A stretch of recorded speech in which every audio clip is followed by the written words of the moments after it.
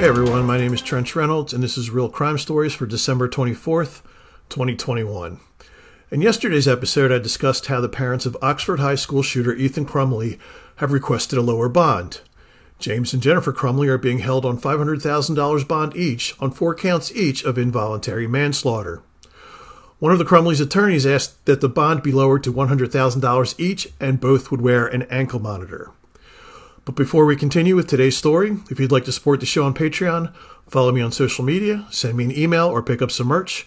You can find all the links for that in the show notes or at realcrime.net.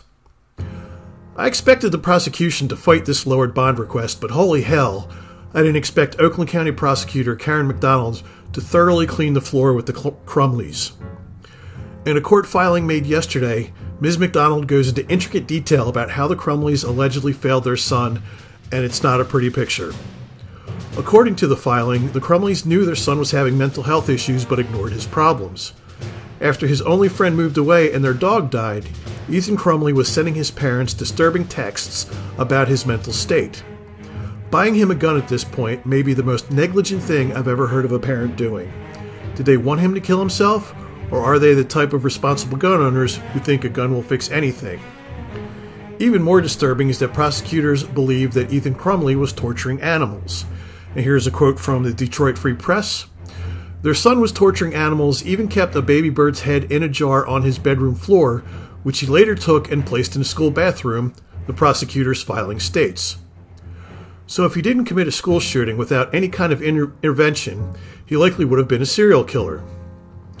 The prosecution also alleges that while Ethan was struggling with depression and violent thoughts, his parents were too involved in their own personal lives to care about their son.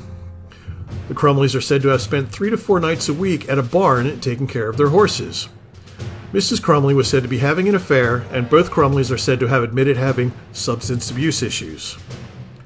Speaking of Mrs. Crumbley's affair, she allegedly told her boyfriend that the gun was in her car when it was actually in Ethan's backpack. I'm not exactly sure of the context of this allegation, but I imagine the boyfriend was asked by police about Jennifer Crumbley's statements after the school meeting took place. And speaking of the school meeting, where the Crumbleys are said to have ignored even more red flags, the drawings made by Ethan Crumbley have been made public. As mentioned previously, Ethan drew a gun with the words "blood everywhere" and "the thoughts won't stop, help me."